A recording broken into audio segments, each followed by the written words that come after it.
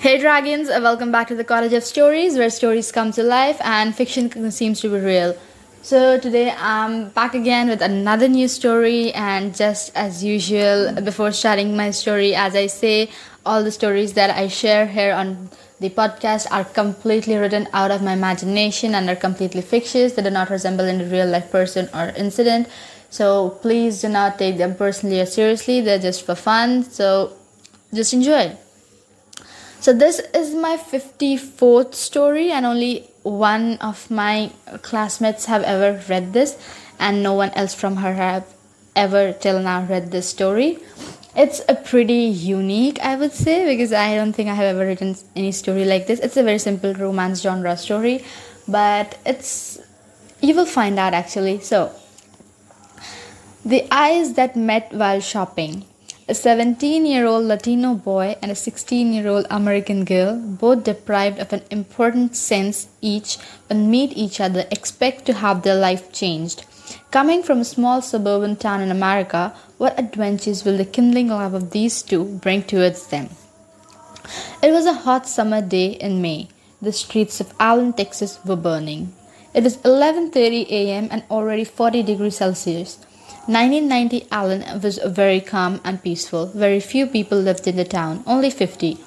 And during hot summer days, barely anyone got out of the house. The streets were completely hot and empty. When she set out for the local grocery store, she carried along with her a jute tote bag and a slip of paper with a list of things written on it. She stood outside the front of the shop and looked up the hoarding bearing the shop's name, Paul and Pat's Groceries. Then she walked in and waved her hand to the old man sitting behind the counter. "Oh, hi, Erica. How are you?" asked the jolly old man. "I'm good," sighed she. Erica was mute, but she was clearly able to hear. "That's a nice dress you have got on yourself. Bet your dad brought it for you when he went to the city last week." "Thank you. Yes, he did," she sighed. Erica was wearing a blue jumpsuit with a jute hat. She was someone who everyone loved in town. After taking the groceries, when she was about to leave, Paul offered a fruit popsicle for free. While she was waiting for Paul to bring the popsicle, a young Latino boy came in. He looked just like her age only. "Hey, Uncle Paul, how are you?" "I'm fine, son. What about you?" sighed Paul. To this, Erica got curious. I looked at the boy first and then at Paul. Seeing her confused face, Paul addressed her confusion.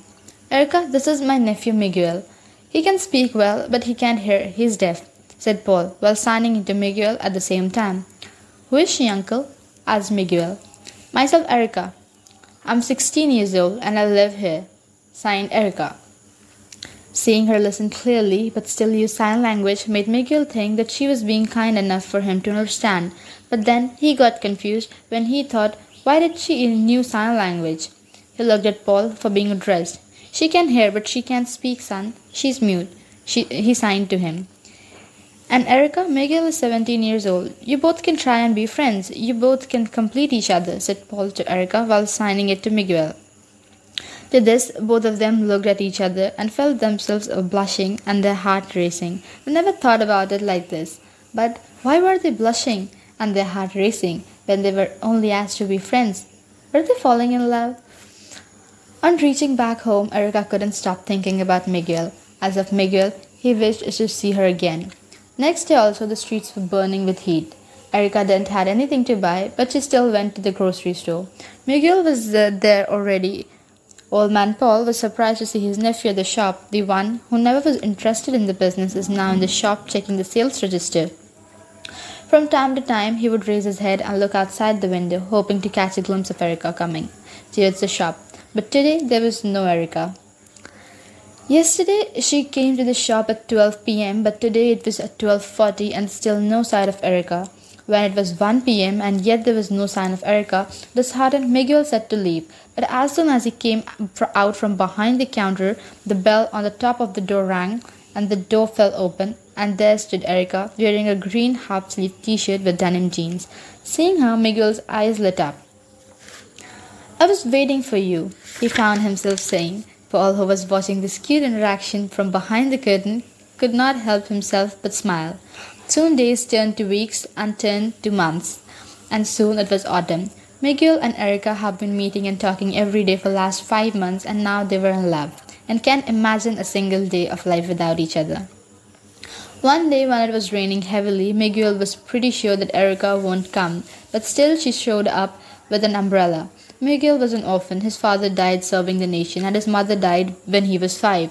Since then, he had been raised by Paul and his wife Patricia, who also had a son Christopher and a daughter Romella at the same age of Miguel when he came to live with them. Both of them loved Miguel a lot, but when Miguel was 11 years old, Romella, who was 9 at that time, died due to typhoid, and soon Patricia also followed her daughter in death. Miguel was now left with Paul and Christopher to call as a family, and now he also had Erica by his side. Miguel and Erica were leading a very happy life, engrossed deeply in love. Everything else outside of their relationship and the small town of Allen seemed extraterrestrial to them. They weren't even bothered to know about it. They were just interested in knowing each other. But one evening, when Erica told Miguel that her family was moving to California and they want Miguel to come along, he got upset. He was reluctant to leave Paul and Christopher, thinking who would take care of them and the shop. But at the same time, he didn't want to lose Erica as well. Erica was the only child of her parents, so when they found out about Miguel, they were more than happy to support their love and take him along with them. They knew Miguel for as long as they can remember and always saw him as their son, and often talked to Paul and Patricia of how much they wish Erica and Miguel to be together. When Paul found out about Erica's moving, both he and Christopher encouraged Miguel to go along with them, finally making him to agree to move.